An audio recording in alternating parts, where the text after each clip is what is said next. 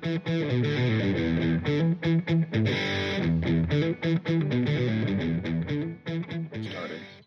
What's brewing, ATX? I'm your host, Jonathan Ratcliffe, here alongside my awesome co-hosts, Greg Carlson and Ian Grossman. Hello, gentlemen. What's going on? What's crack-a-lackin'? Today, we will be interviewing one of my great friends and clients who is a PE teacher for grades K through 5 at Wooldridge Elementary School. We both graduated from the University of Texas, and her husband was actually on our podcast last year, Mr. Tyler Nauman, who's the GM of Eberly Restaurant in South Austin. So I'm pleased to welcome his better half, Mrs. Tracy Nauman, to the show. Welcome to What's Brewing ATX. Thank you so much. Thanks for having me, y'all. Welcome. Yes. Glad to have you. To our guests, as a reminder, this is your one-stop shop for all things ATX, from tips on the food and beverage scene to developments in the real estate world to interviews with local small businesses and those making a huge impact on our community, just like PE teachers. And of course, we feature a local beer, wine, spirit, or something you can drink each week to get your little taste of what Austin has to offer. As always, be sure to follow us on Instagram at What's Brewing ATX. Subscribe on iTunes, Spotify, Google Podcasts, wherever you listen to your podcasts, and give us that 5-star rating if we deserve it. Be sure to stick around for the weekly brew at the end of the episode, where Greg's going to give us a little update on what's going on in the Austin market. As far as what we're drinking today, I'll give it to Mr. Ian Grossman to tell us where he stopped this morning. Since we're all virtual, we're going to hit you with a new spot. Greg and I, as you might know if you've listened to some of our podcasts before, we do a lot on YouTube, and we do some local business spotlights. And we tried a new coffee shop that's on East 11th Street. It's called Try Hard Coffee Roasters. It's about maybe half a mile down from Franklin Barbecue. And I, of course, went with some delicious cold brew. They have 2 varieties of cold brew. Greg, you went a little bit. I mean, all I saw when he walked away from the counter was a nice pink drink with a giant mountain of whipped cream at the top, which he was licking. I mean, yeah, it was a little weird to watch that. But Greg, what was that drink that you got? Why was it weird? You know. How else are you supposed to eat foam, dude? You looked good doing it. Yeah, what was the name of that drink? It was, I have it right here. You guys got to check this out because it was good. I wouldn't recommend it if it wasn't good. It was called the High Rider. Hibiscus mint tea, pineapple, jalapeno big swig, mixed with some coconut cream foam on top. And it wasn't just a little coconut cream foam. It was a lot of coconut cream foam. It was a lot. I can attest. Yeah, definitely check it out. So check them out, not only for their drinks, but they homemade all of their tacos and their pastries. They had banana bread, all sorts like scones, all sorts of good looking stuff. And we didn't eat because I just had eaten lunch when I went there, but it's a cool little spot. Go check it out on the east side. Yeah, they're baking and brewing away in the back. There was about 5 or 6 people just getting after it in the kitchen. Yeah. Dang. I got to make the pit stop there. But anyway, let's put the focus on our guest, who we're thankful to have today during a crazy time right now, especially for teachers.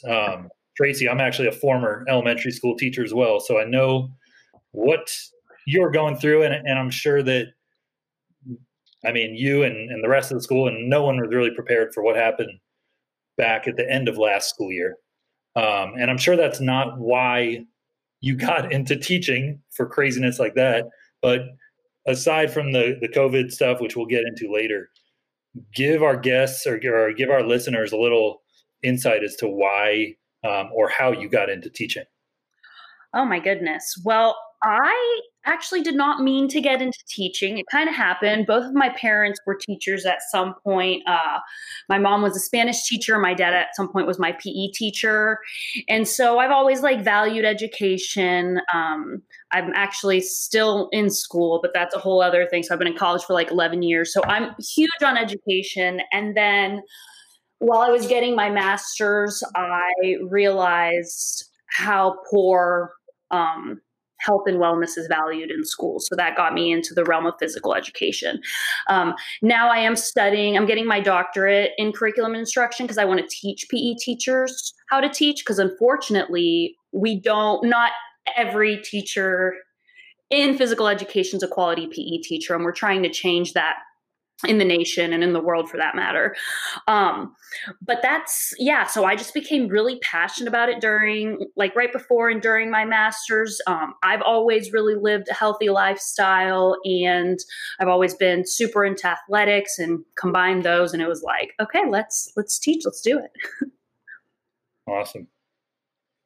Love that. So you didn't do it for the money? If I did, I wouldn't be here, that's for sure. Tracy, it's a good thing you got a sugar daddy. Oh yeah, super sugar daddy. Already talked to him though.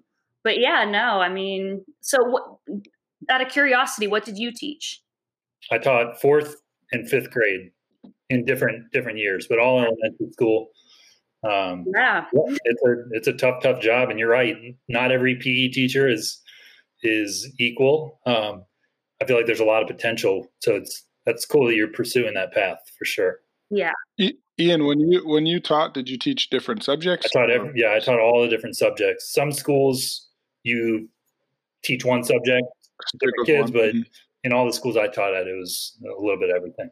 Yeah, teaching is definitely the hardest job I've ever had before COVID. It is emotionally exhausting, physically exhausting in my position. I mean, everything about it can be very rewarding, but it is very, very difficult. And I feel that it doesn't matter what career you go into. I feel like everyone should do a semester of teaching at a school just for life experience, because there's just so much that involves teaching that people have no idea about. So, Tracy, what does it look like to be a teacher after this crazy pandemic that no one could have ever predicted? Like, walk us through a day. Okay. So we just recently last week started our teacher in service. So usually in a regular school year, we come a week before the students to get ready and to prep our classroom, and you have our meetings. And for me, I go with our PE for the district meetings, all of that. So this year, what that looked like, everything was virtual. You logged in and you got to participate in Zooms. Wow. And so for these next couple of weeks until September 8th, that's what we've been doing, is we've been having virtual meetings, learning about what the curriculum is going to look like, what it is, we're doing both synchronous and asynchronous teaching. Synchronous means live. This is the time, this is the schedule. And then asynchronous is we're going to give you the work, kind of like a college class, and you're going to do it on your own.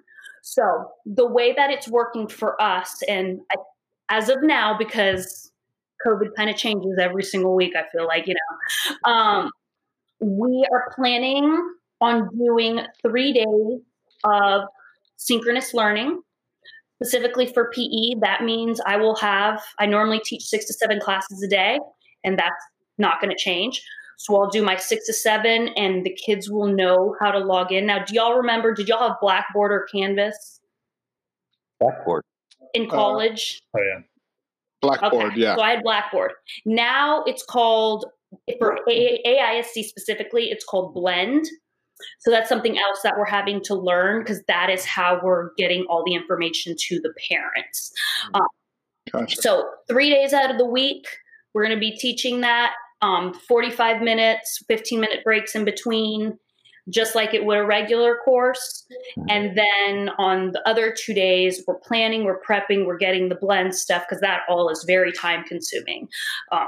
For our regular teachers, it's kind of the same thing, but they will split up 90 minutes and they get to create kind of their own schedule of when they have the kids log on. But for PE though, so you also do it both, right? So you're in the class actually. Well, thankfully, and I'm very grateful for our district for this. So for now, everything is at home, so I don't have to be on campus even teaching. So the way it's going to work is, like in a normal school day, the class, let's say fifth grade, would come from 8 to 8:45. That will still be the slot. It's just going to all be virtual. Like it's just they're going to. So they'll play, like if you have them that day learning basketball or something, they'll go and play basketball, but you're like, so that is the tricky part, right? So again, I super grateful for the district, and specifically for PE, our PE people are on top of it. Like they have worked all summer since March. They've been working on how to modify everything that we're doing. So for example, one of our first like activity units is throwing and catching. And so obviously, and especially like if you work at a Title I school, the kids aren't going to have all this equipment just like lying around. So they have done things to modify like how to make socks into like a beanbag. And so that's all part of the teaching, and using the things that you have at home that, wow, kids don't need to go and parents don't need to go worry about buying things, because it's a lot to ask, and it's already such a shit show, excuse my language, having, this COVID going on, and you're asking parents to, monitor their kids. So we're trying to make it as easy as, especially financially, so everything's modified. So with basketball, I actually haven't looked at that curriculum list yet. I'm sure it would be, I would be teaching examples with an actual basketball, and then what they could use instead, like supplemental things. Get a bowl from your kitchen. And, you got to get creative. You do, and in a way, it kind of forces not only the teachers but the kids to be creative as well, to come up maybe with their own solutions to, all right, if I need to create a beanbag, but I don't have a beanbag, what can I use? If all my socks are dirty, what can I use? And I also teach, a huge part of our AISD PE curriculum is incorporating health topics. So along with a sport topic, like let's say throwing and catching, they also have a health one. So specifically, the health topic that goes with that is cardiovascular. So there are things like that kind of thing that's more health I will probably talk about to explain, because there's really advanced stuff in there. Like I'm like, I didn't learn that till college. Oh, yeah. So I'll probably be going through that, but then a lot of that, I feel like that could also be synchronous, and it's up to me to decide what even though we have the curriculum, what I am going to have them do on their own and what I'm going to actually have them do with me. So I'm still navigating that on how that's going to work. Yeah. So if you don't mind me asking, just totally candidly, like, how do you feel about the way everything is handled right now at your school and really just across the board? So I'll start by saying that I don't have the answers, but I will just I'll be blunt with my opinion. Nobody could have expected this. So I'm not blaming anyone. I am extremely happy that that they finally decided to do at least 4 weeks of distance learning. I do not believe that there is a safe way for all the kids and the parents and families and teachers to go back safely. Ian, you were a teacher. Kids have a hard time staying in line. Kids have a hard time. They are disgusting. They pick their nose. They sneeze. They're kids. Mm-hmm. And going in person, it's like, realistically, yes, if we were able to put all these guidelines, awesome. Like this is, let's all wear our masks 6 feet apart. No more than, 8, 10 kids in a class. But realistically, I just don't see how that would happen safely. I think it is irrational to think that kids would be able to do that. And also, like, what kind of school and socialization is that, to go to school but not be able to be close to your friends? And then I'm going to go back to the safety thing. It's just like, I see the whole school. And something that they talked about was having, and they have not figured out what will happen once we go back in person. But for me, they were thinking of having me go from room to room to room. Well, that doesn't keep anyone safe because I could just take it from room to room to room to room. Yeah. Then if you have them go to the gym, well, now it's the same thing's happening. So I'm just not sure how that would look. So I think my personal opinion is that everyone needs to stay distance learning. I mean, call me crazy until we have a vaccine.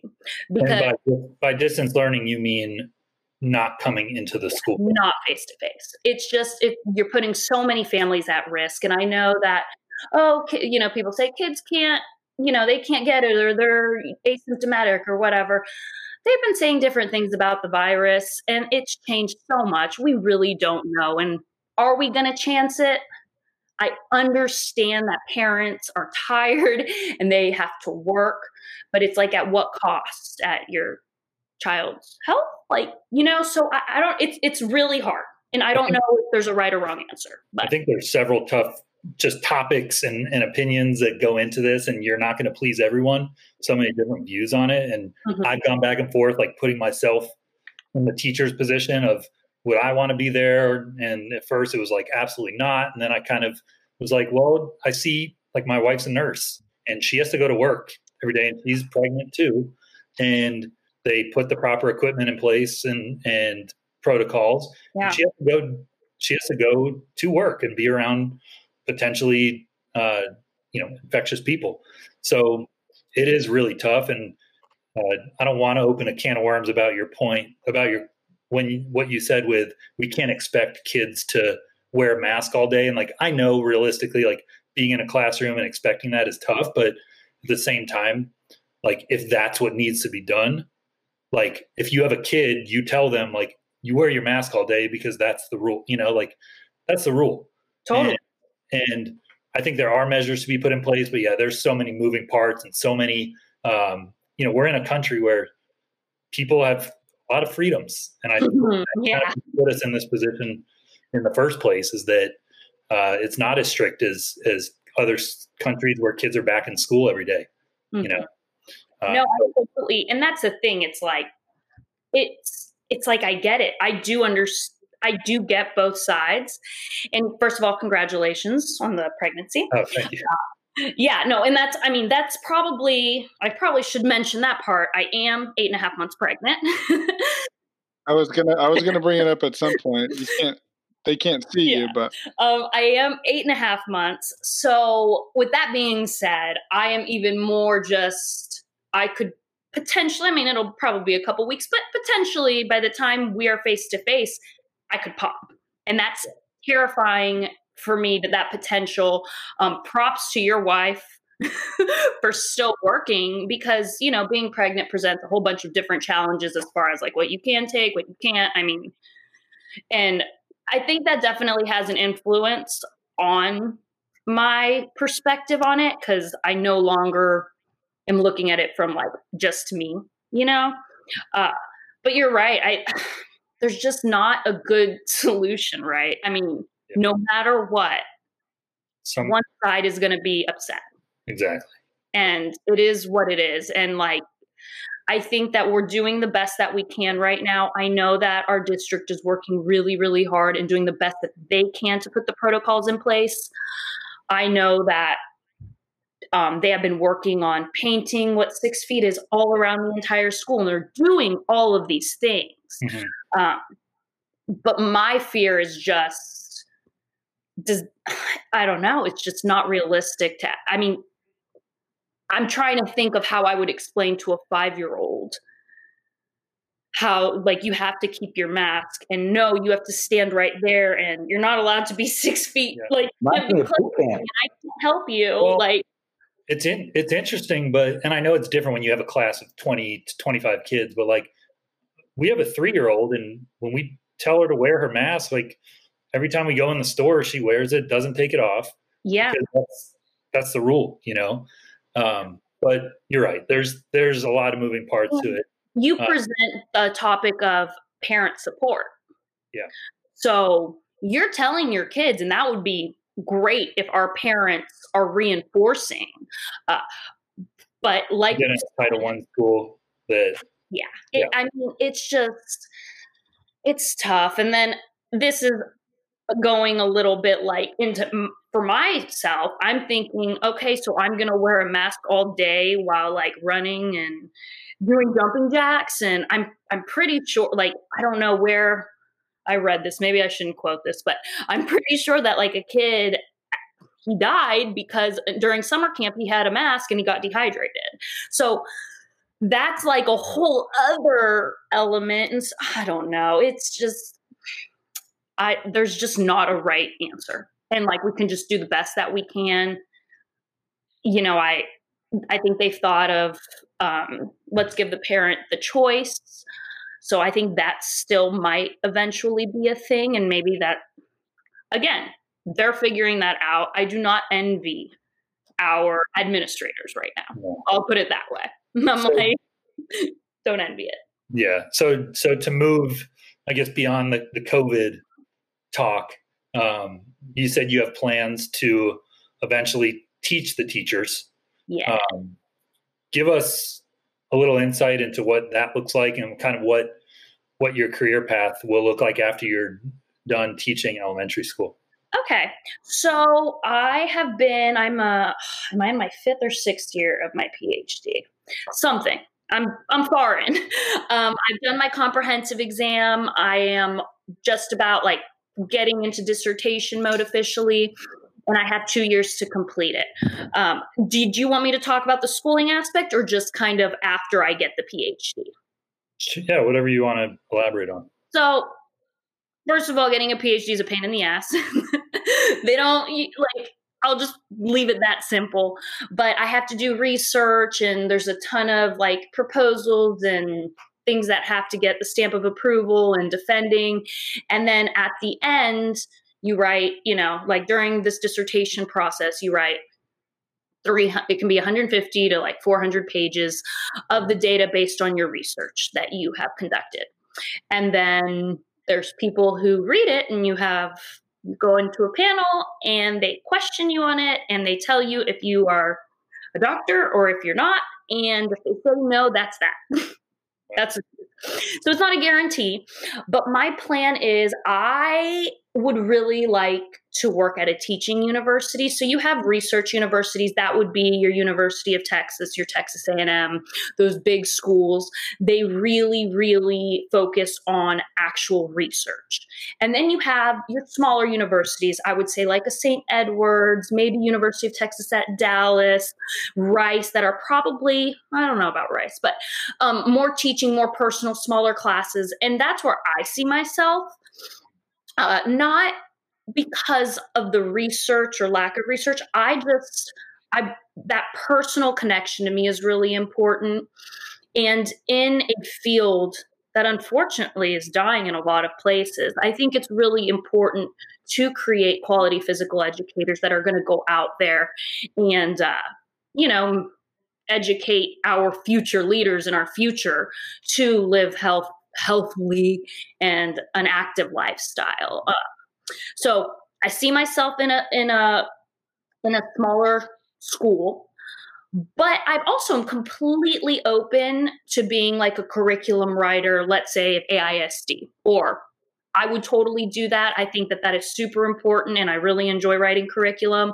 So I've realized that none of my plans ever go as planned. So I'm just kind of like going with the flow, and whatever happens, right? But that's the plan. I think I will be done with the PhD hopefully between May and December of 2021. All right. Well, that's coming up soon then, and then school's over for a while. Huh? I don't ever want to go back. I know. I just can't. I'm like, I wanted to go to med school, and then I told Tyler, I'm like, no, but that'll take too long. Yeah, joke was on me. So funny. I could have been a doctor by now, y'all. So we'll see. That's the plan. And I could go into a whole different reasons of why a PE, and I could go on. That could be a whole different That's for a podcast. different show. Yeah. So, professionally or non-professionally speaking, who inspires you the most? And do you have any, good book recommendations or anything of that? Ooh. Yeah. Whoa, that is a really good question. So I'll say my non-professional first. I would say my inspiration is my great aunt Julita.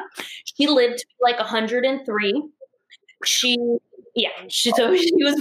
when I was born, she was already almost like in her 90s. But she was super inspirational because she was a very strong woman, very hardworking. She was like the first woman accountant for Pan American Airlines, which ended up being, I believe, American Airlines. So just somebody very, very successful, but also like the compassionate and most genuine, loving, caring person in the world. My second mother. So that is somebody that I always, even though she passed like 8 years ago, it is someone that like every single day I'm reminded of. She inspires me. When it comes specifically to my field, I would say a professor that I had, Dr. Dolly Lambden. She's kind of like, I call her the goddess of PE.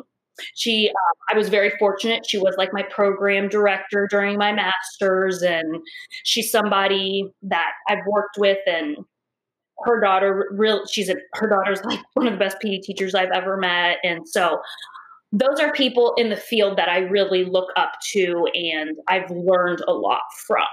Wow. I would say, as far as PE goes. It's awesome. What about outside of PE? Just curious, like, is there anything, do you like to read or podcasts or anything like that? No. So if you know me, I pretty much love anything crime, and that has nothing to do. That has nothing to do with like anything. She likes dark stuff too. From what I heard. The more messed up, the better. Okay. Yeah. Well, I wouldn't say that that's really inspirational, but I can't say inspirational. I can't, but I do things that I enjoy. Everything that I listen to podcast wise is not educational. It is. That's fine. Sometimes it just needs to be a mind clear. Up and Vanish, those types of things. Oh yeah. And Crime Junkie and like the supernatural stuff. And like, I'm that person that at the gym, I don't need hype music. I just need my messed up podcasts. Wow. I wish I was awesome. kidding. If you see Tracy at the gym, you know what's going on in her. Oh yeah. Like, it's about death. Yeah. Like, Tyler walks in, he's like, there's only, one person that I know that like gets their blood pumping with people getting killed, and like, that's cool. That's so funny. You're gonna be a mother. Maybe you should have been a crime. You should have been a crime scene investigator. School would have been a lot quicker. Yeah, I think maybe my next degree when I'm all done with this. Like, yeah, it's never too late. No, just kidding. Well, we really, really appreciate what you do. Of course, we have a high sympathy here for teachers, especially in this time. But if there's anything else that you'd like to say as parting words to your listeners, anything you care to share, now is the time. I think I will end with saying that most teachers that I know want so badly to be in person. They do. Yeah. I think, at the beginning of COVID, when kids went home, they were like, yes, teachers, like, they need to get paid more, like this and this. And I feel like now that, teachers are like, I don't know if I feel comfortable, there's a lot of backlash. And I just have to say, I'm telling you, teachers want to be in person. They do. There's nothing more. I mean, you just couldn't prepare for this, right? But with that being said, like, it is a hard job. We're doing our best, and we promise that, like, when we can, people will be in person. Like, people will be in person, because most teachers that I know, those passionate teachers, really are like, I would do anything to see my babies right now. Like, I would do anything to be in the class with them. And this distance learning thing, Yeah, don't get me wrong. It sounds great to, be at home, but it's a lot of more work. Not starting a school year with kids that you don't know. No, it is. And a lot of us teachers really, we became teachers to make that difference. And I think that it's so hard. We're going to have to find a different way how to connect with them, right? And that's really difficult because not only does rapport good for them, but for us, that's what we look forward to, is making a difference in these kids' lives. So yeah, I just want everyone to be safe and to stay positive, and we're all doing our part and trying to, Tracy, before we transition here, I've got a question because, I was kind of a wild boy in school, and I'm sure you've seen some things. What's the craziest thing that you're allowed to say that a kid has done in class that you've experienced?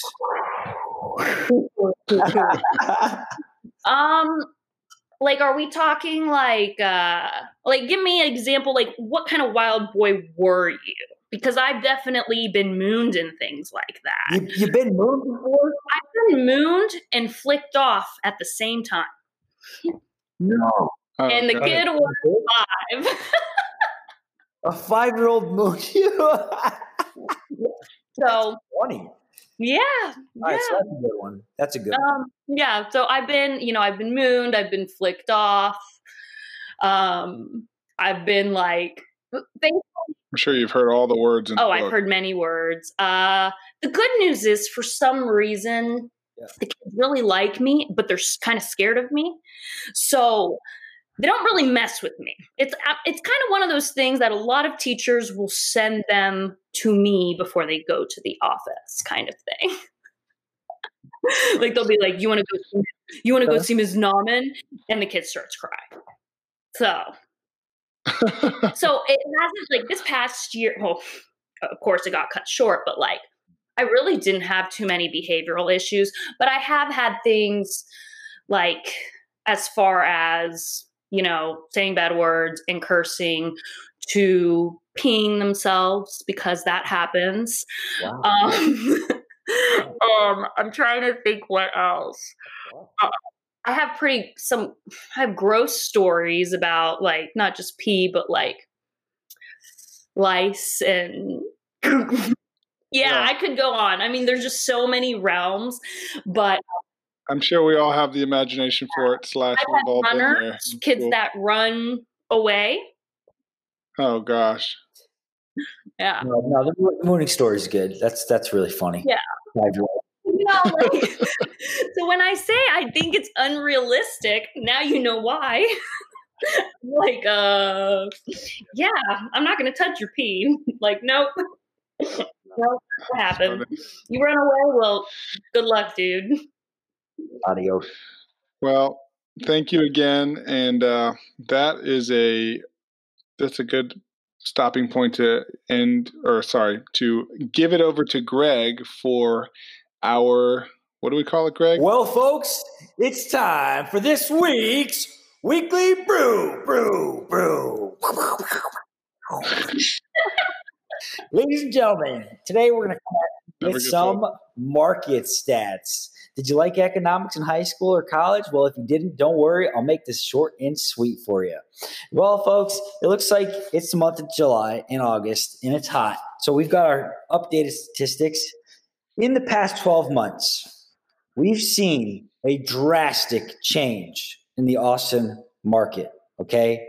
It looks like the median sales price has gone up 10% on the whole. Yikes. 10%, right? Which is just absurd if you think about it, because we've got this big old pandemic going on and we've got everybody thinking that the market's going down, et cetera. Well, it's actually quite the contrary. 10% is no joke, if you ask me. And let's talk about closed sales, right? We're up 21% since last year of July. 21%. These numbers are serious numbers. Guys, what do you make of all this? This is just bananas. What's your take? It's really hard to purchase an investment property these days. I'll tell you that. Yeah, it is. It is. Now we talk about Tesla campus coming into town, and there's just a handful of communities that are around this median sales price. It's my understanding, Tracy, y'all are moving in close to that new Tesla campus. Is that right? We sure are, and we're so excited. Tell us Tomorrow. what went through your mind when you got the news? Because you were probably under contract before you knew about the Tesla campus, right? Oh man, yeah. So when did we decide that we were gonna? Was it April, May, Jonathan? I don't remember. March or April when we first kind of started the serious time.